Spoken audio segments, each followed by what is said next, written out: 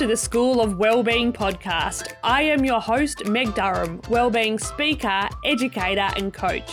I have taught and worked in schools across metropolitan and regional Australia, and I am dedicated to supporting big-hearted educators to prioritise their wellbeing and take courageous action despite the everyday pressures of school life.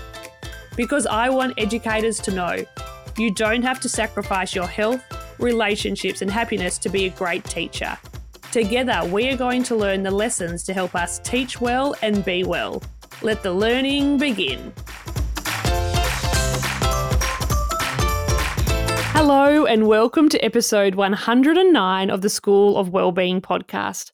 I am your host, Meg Durham, and I am thrilled to be sharing today's insightful conversation with you.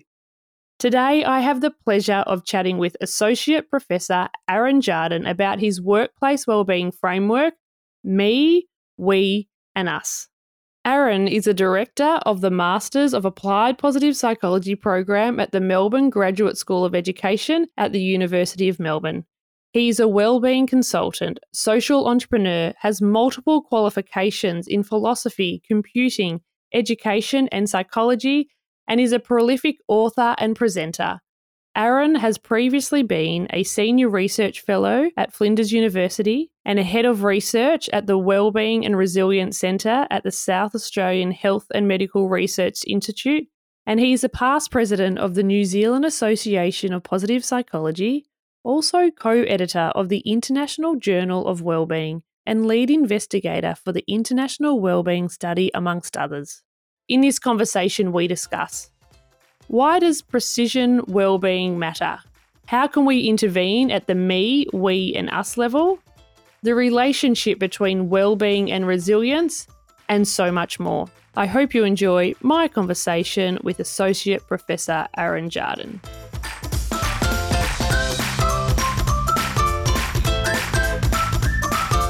Aaron, welcome to the School of Wellbeing podcast. Oh, thank you, Meg. It's an honour and pleasure to be here today. Today we're going to be talking about the me, we and us, a systems-informed approach to wellbeing at work.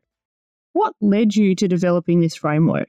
Well, that's a long story that goes back about 10 years, but at the moment I'm an academic at the University of Melbourne, but before that I did quite a lot of consulting in industry and a lot of practice in large organisations and schools and with governments. And quite often when we go there to set up a project around wellbeing or work wellbeing, it was always hard to have a conversation about wellbeing because it wasn't a terminology that was forefront of many people's minds. So when we started to get resourcing for wellbeing, there was quite an educated process of introducing what that was.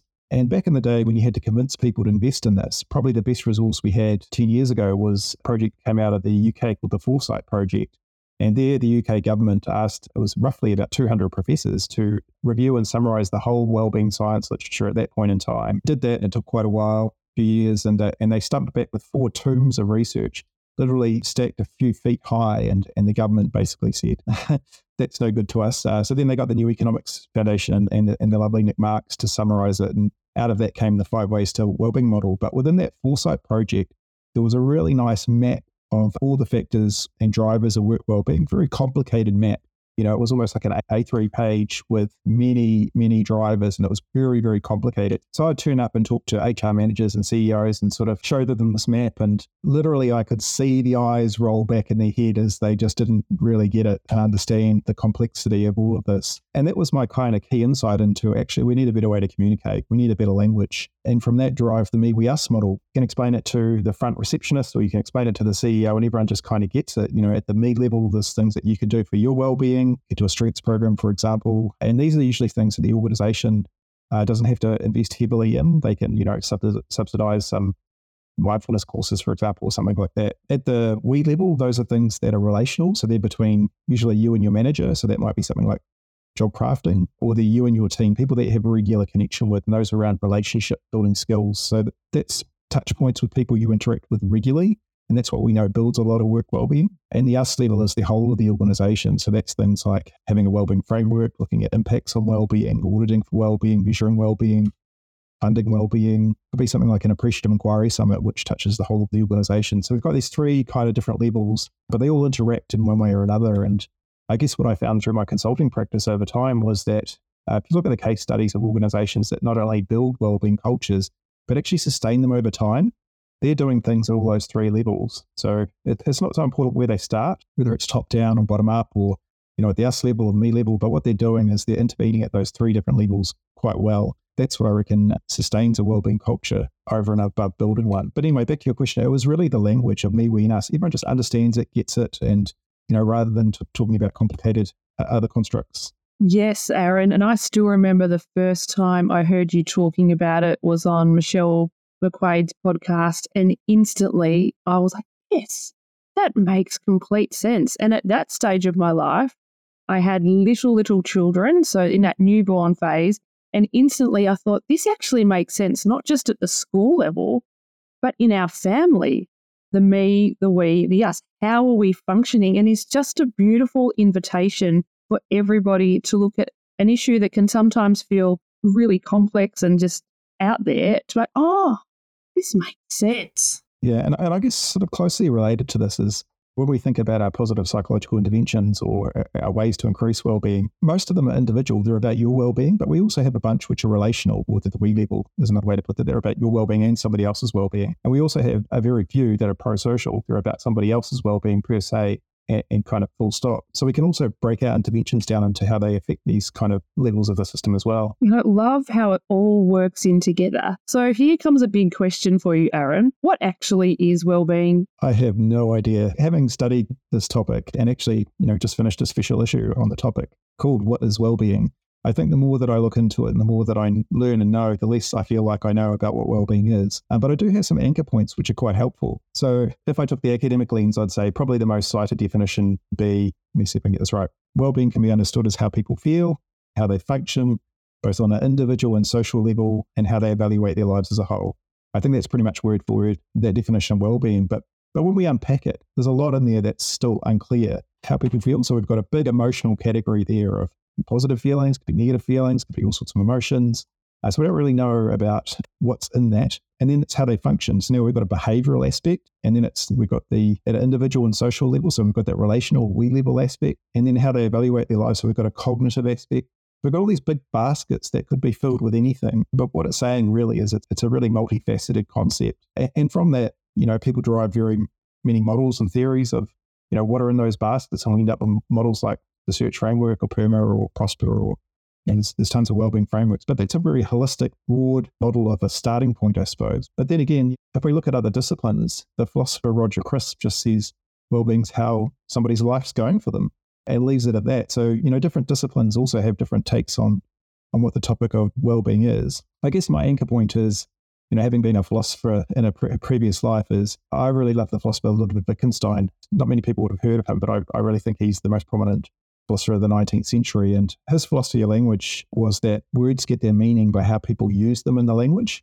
So if a word's used, in Scandinavia differently to that's used in Australia, that word has a different meaning there than it has here. So it goes against that idea of, we can define things concretely and this is the definition of wellbeing or this is the definition of such and such. But so I always start with, how do people understand and use this word or this terminology in this context? And of course, that varies massively by context, whether being at work, being at school, being at home, or even between cultures. A really nice study that I've just finished with a colleague in Malaysia. We looked at what school students thought when they conceptualized of well-being, what they conceptualized when they thought about school well-being, so well-being at school rather than general life, and what they thought about when they were conceptualizing academic well-being, so well-being while learning, and three totally different understandings and models of well-being. But if we took that research that was done in Malaysia and did that in Australia, I think we come up with totally different models again. So, for example, their spirituality and religion was really important to the Malaysian cultural context, whereas here, I don't think it would have so much emphasis. And we find the same sorts of things in some of our other studies in different cultures. So in Japan, for example, it's about safety and security, and with younger people, it's about hedonic aspects of well-being. We just get different models and maps, and that relates to how people use these words around the world as well. So coming back to your question about what wellbeing is, I think it's a really personalised notion. I think everyone has their own understanding of what wellbeing is. I think that's fine, and I think that's a great place to start with any kind of wellbeing intervention at an individual level, or even at a group level, such as in the school, is actually understanding how the term is different to the people that you connect with, because everyone's wellbeing is built differently, but actually understanding what they take it to mean and what's important to their wellbeing is really, really important. And I guess the other part of this is, research clearly shows that what impacts your wellbeing changes over the life course. So I really like the research around, when you have kids, your sense of meaning in life goes through the roof, but your sense of hedonic wellbeing goes through the floor. It's that kind of idea. When you're young, you're really pleasure orientated, and when you're old, you're really getting older. You're more interested in legacy and meaning and those sorts of things. I love how you're highlighting here the impact of the context and culture and how much depth there is when it comes to wellbeing. What it means for one person would be very different to the person who you're literally sharing an office with. Absolutely. And I think that's a really under-recognised point in this field. I see a lot of wellbeing programs coming out that are very sort of one-size-fits-all kind of a program with the hope that most of it will fit, whereas I flip it and think it's more like precision medicine. What we actually need to do is understand, for example, what a great day at work looks like for a person. And then once you've got that vision, you can sort of understand what wellbeing is and how that fits in their great day with them. And then only from that kind of map can you build a better day at work for them and help them increase their wellbeing and remediate ill-being and build resilience and things like that. So those maps are different for everyone, but they can align as well. And it's taking that time to think about these things, to step back and think, what does a good day at work look like for me? What do I look like when I'm at my best? Often when I'm talking with teachers, we'll talk about what's that profile when you're surviving? What do you look like, sound like, feel like? How can we step into that script? And then how can we step into our thriving profile? And for so many educators, I get this blank look. Like, I'm actually not as familiar with that. I don't feel like I've got a map for that. I feel like I could get a PhD in reaction and doing what I've always done, but to think differently, sometimes that can be a challenge because we haven't allowed ourselves or we haven't had the space created for us to step back and think about these questions. Yeah, and I really think you hit the nail on the head there with the last bit about creating the space, because really it's all about time. But what I'm sure you find in just about every school that I go to too is teachers are time poor.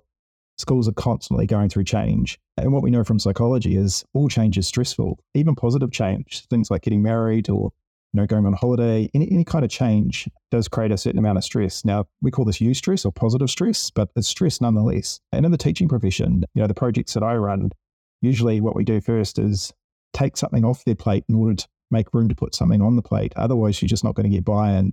And they're not going to have the capacity to do a wellbeing program properly if it's just one more thing added to the plate, competing with many other objectives. So usually it's about looking at what are the resource drains and what's being valuable, and seeing if you can get rid of or park some of those to make space for something that's more valuable, such as a wellbeing program. I know you've been doing some really interesting work this year, looking at schools and how can systems create a framework that encompasses wellbeing, resilience, learning. Can you share a little bit about that? The most recent project is with absolutely fantastic colleague Andrea Downey at Project Thrive, who is a real leader in the space of systems-informed positive psychology and change. In fact, is an author on the key article led by Peggy Kern. So essentially, the other good thing about this project is we were really interested in not applying a model to an organisation or a school, such as saying, which of these do you think would fit your context best and which would you like to choose, but actually creating the model out of the data we extracted from the school. So that's again along the lines of the precision fit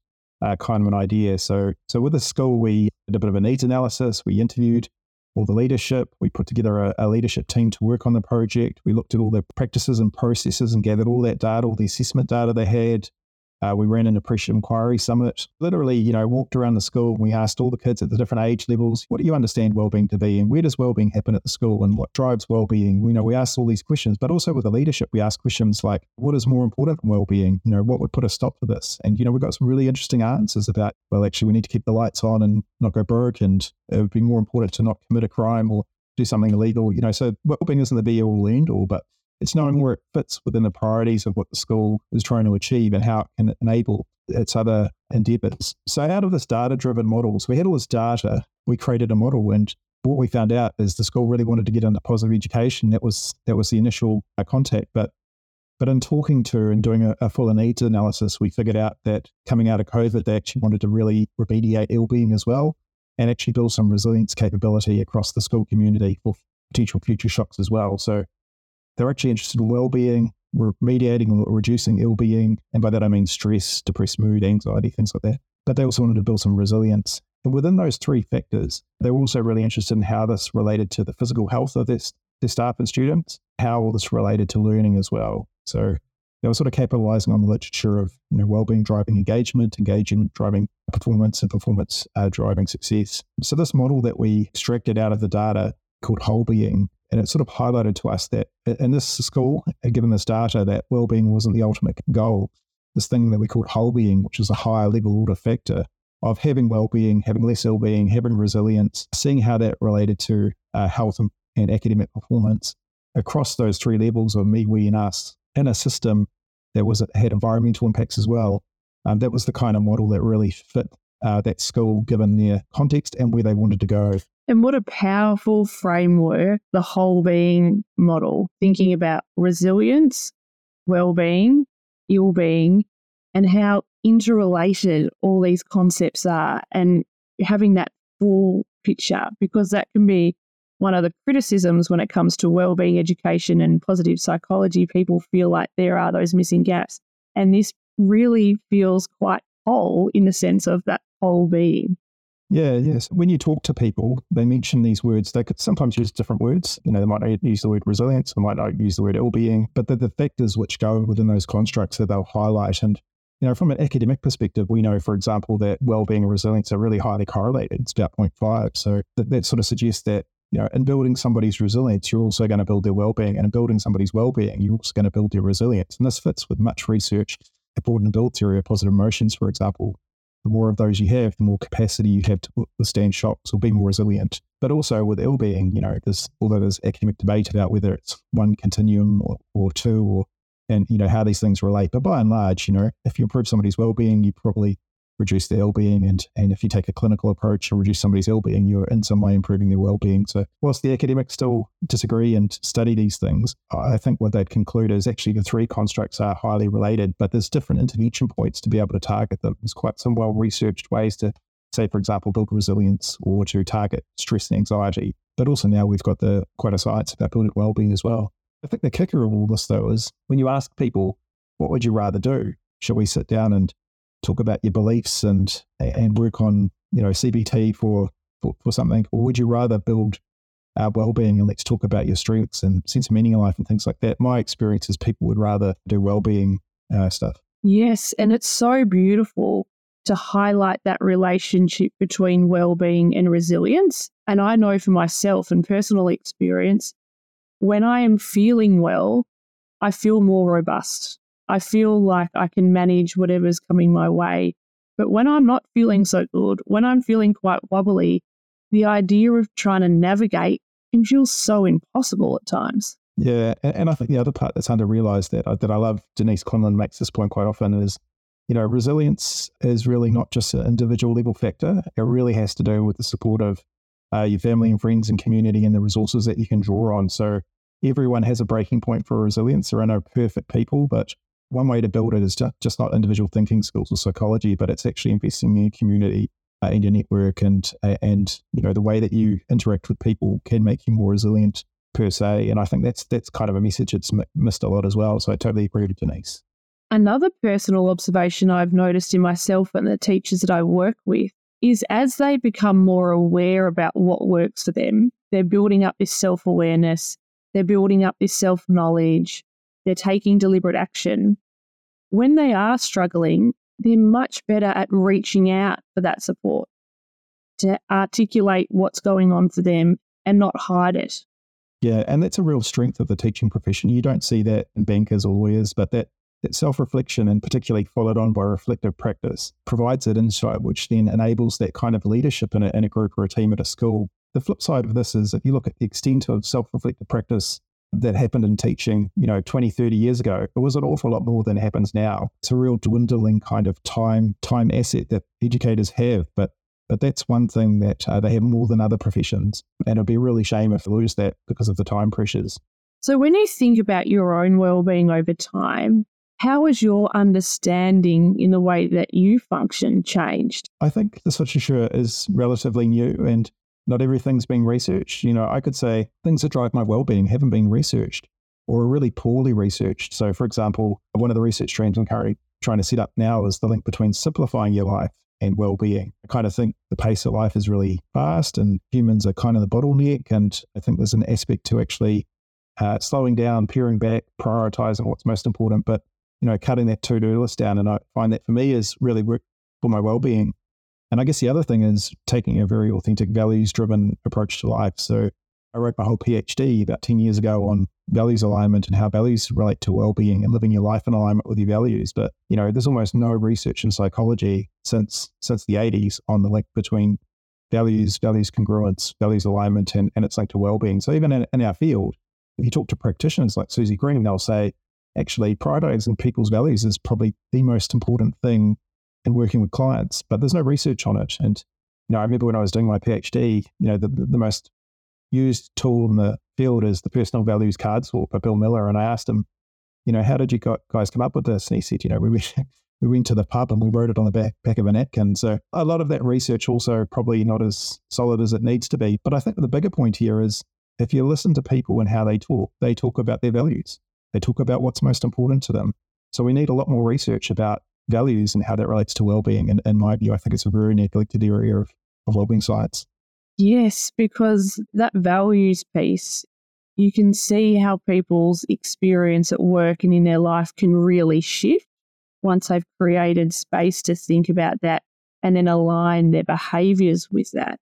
And it also makes me think about that precision piece that you brought up earlier, how we're moving from a really broad strokes approach to wellbeing to precision. What do you need to be well? Well, I think to be well, you need to have an understanding. Well, I'll put this in the frame of the research. So the research would say things that will improve your well-being will be, the number one factor is our social connections and relationships. So investing in them. So this might be, even if you've got bad relationships with your parents or your brothers or whoever it is, you can always make them better. So it would say your number one bang for buck will come from investing in social relationships. Now that's different for everyone, whether you're an introvert or extrovert, number of friends.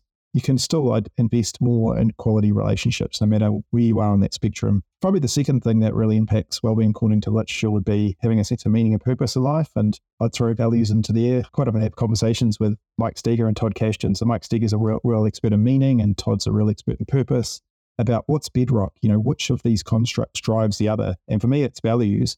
From your sense of what's important in life, you develop a sense of meaning, which you further narrow to a purpose. But for Mike, it's having a sense of meaning that helps identify your value. So we all have different ideas about what's more bedrock of these three constructs of values, meaning, and purpose. But at the end of the day, there's no research on this. There's some research between meaning and purpose, but there's no longitudinal research to see how they develop and which is more bedrock. Anyway, so to answer your question, those are the two most important things. I'd probably quickly throw in behind that an understanding of your strengths as an enabler. Ton of research on that now as well. And thinking about these concepts, when you work with organisations over a period of time, and you've shared the me, the we, and us to look at it from different layers, what are some signs that you're thinking we're on a good thing here? There's some progress being made. Well, I guess my academic specialty is around assessment and evaluation at wellbeing. So I'm really keen on organisations taking data-driven decisions. So it's about setting up good assessment capture at the start, and not just about whether wellbeing's improving or not, but actually what's driving it. Some real complicated assessment, depending on what their goals are and what the intervention programs they're planning are and things like that. But, it's a really long journey for most organizations. You've got to really set those expectations of, 3 to 5 years or even longer, depending on the size and complexity of the organization. You can get small wins quickly as well. But if you're collecting data so that you can continually assess it and pivot once you know what's working and what's not, I think that's really a keystone. But what I see in industry is very little good quality evaluation and assessment around wellbeing projects. And there's been some good reports by, some of the consulting firms like PricewaterhouseCoopers showing that, when good evaluation is done, it's done, very, very seldom. And most of the evaluation is things like just taking a post-assessment and not even measuring drivers of wellbeing and things like that. So, and I think that's because, weren't enough people with the knowledge to do it well. And, organizations didn't have the capacity to do it themselves. So there's a bunch of factors which kind of got in the way. But what I'd like to see is better assessment evaluation. So you know what's working, you can pivot when it's not, you can prove that the interventions are working and providing value and things like that. It is so important that we start to think about this precision approach, thinking about how we're collecting data, what's driving decisions. And as we come towards the end of the conversation, I thought it would be helpful for listeners to hear some different interventions we can use at the me, we and us level? So at the me level, again, it's a very individualized, personalized notion. I think of it as N equals 1 from a scientist's perspective. N being you are the population, you are the sample size. You've got to try these things out and kick the tires and see if they work for you. The research will say mindfulness works for 80% of the people. Are you in that 80% or are you in the 20%? For a lot of people, if high trait level anxiety can actually make you a little bit worse, pulling your attention to that anxiety. But I know for me, mindfulness is just not my jam, but for most people it is. But that's because I've tried it. And I've tried it in different ways. And but I've figured out through trial and error which ones work for me. So actually some of the projects we've ran, like one was called the Tuesday program, we set up a whole bunch of interventions and then we kind of looked to see which ones people opt to do. And what we found was people, if you explain what the interventions are, they're actually pretty accurate picking whether they're going to have any value for them. So at the individual level, I think it's about trying things. At the we level, again, this depends on the quality of the connections, the knowledge of people and their relationships, whether it's a new team or an established team. And job crafting between you and your managers has a really solid empirical base now. So I think that's really valuable. So that's about having conversations with your manager about the tasks that you do in your job, your relationships, and how you're thinking about how you're having impacted in your role and things like that. At the us level, that's the harder one, for an individual, unless you're a senior manager or have decision-making power or control of resources.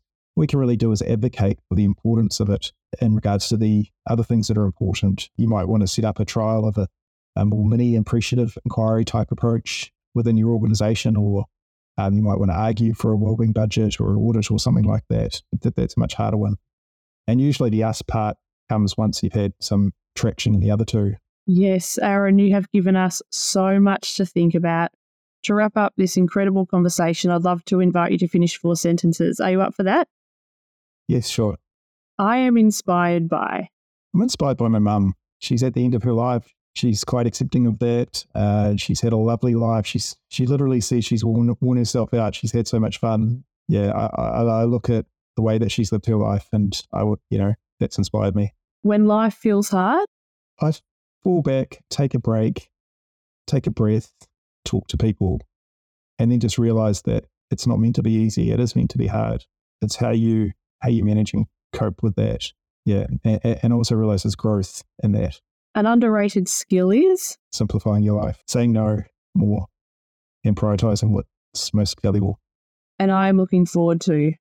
I'm looking forward to the Christmas break. We're going to New Zealand, going camping, and I love camping, getting out into nature, and it's a great time with the family that we can have, close, in-depth conversations in a lake in the middle of nowhere with no Wi-Fi and nothing else. So those are the time out points of the year where you get to sit back, reflect, self-reflect, and prioritize life, family, the year ahead, those sorts of things. So in the busy world that we're living. Aaron, you have given us so much to think about in this conversation, and thank you for the work that you are doing with your colleagues to research what helps us to be well. It makes such a difference because we can learn from everything that you're learning and sharing. And thank you for being a guest on the School of Wellbeing podcast today. Thank you. And I'd just like to thank all educators out there, because I also realise the huge amount of effort that you put into your jobs, and everybody in every school is on a wellbeing journey and provides some wellbeing, even if it's not formalised, to the lives of others, particularly the kids that they're responsible for and the other staff. So, whilst I do research and learn things, I realise all the practitioners out there are actually making this world a better place and implementing it. So keep going and know that you're doing well, and it's appreciated.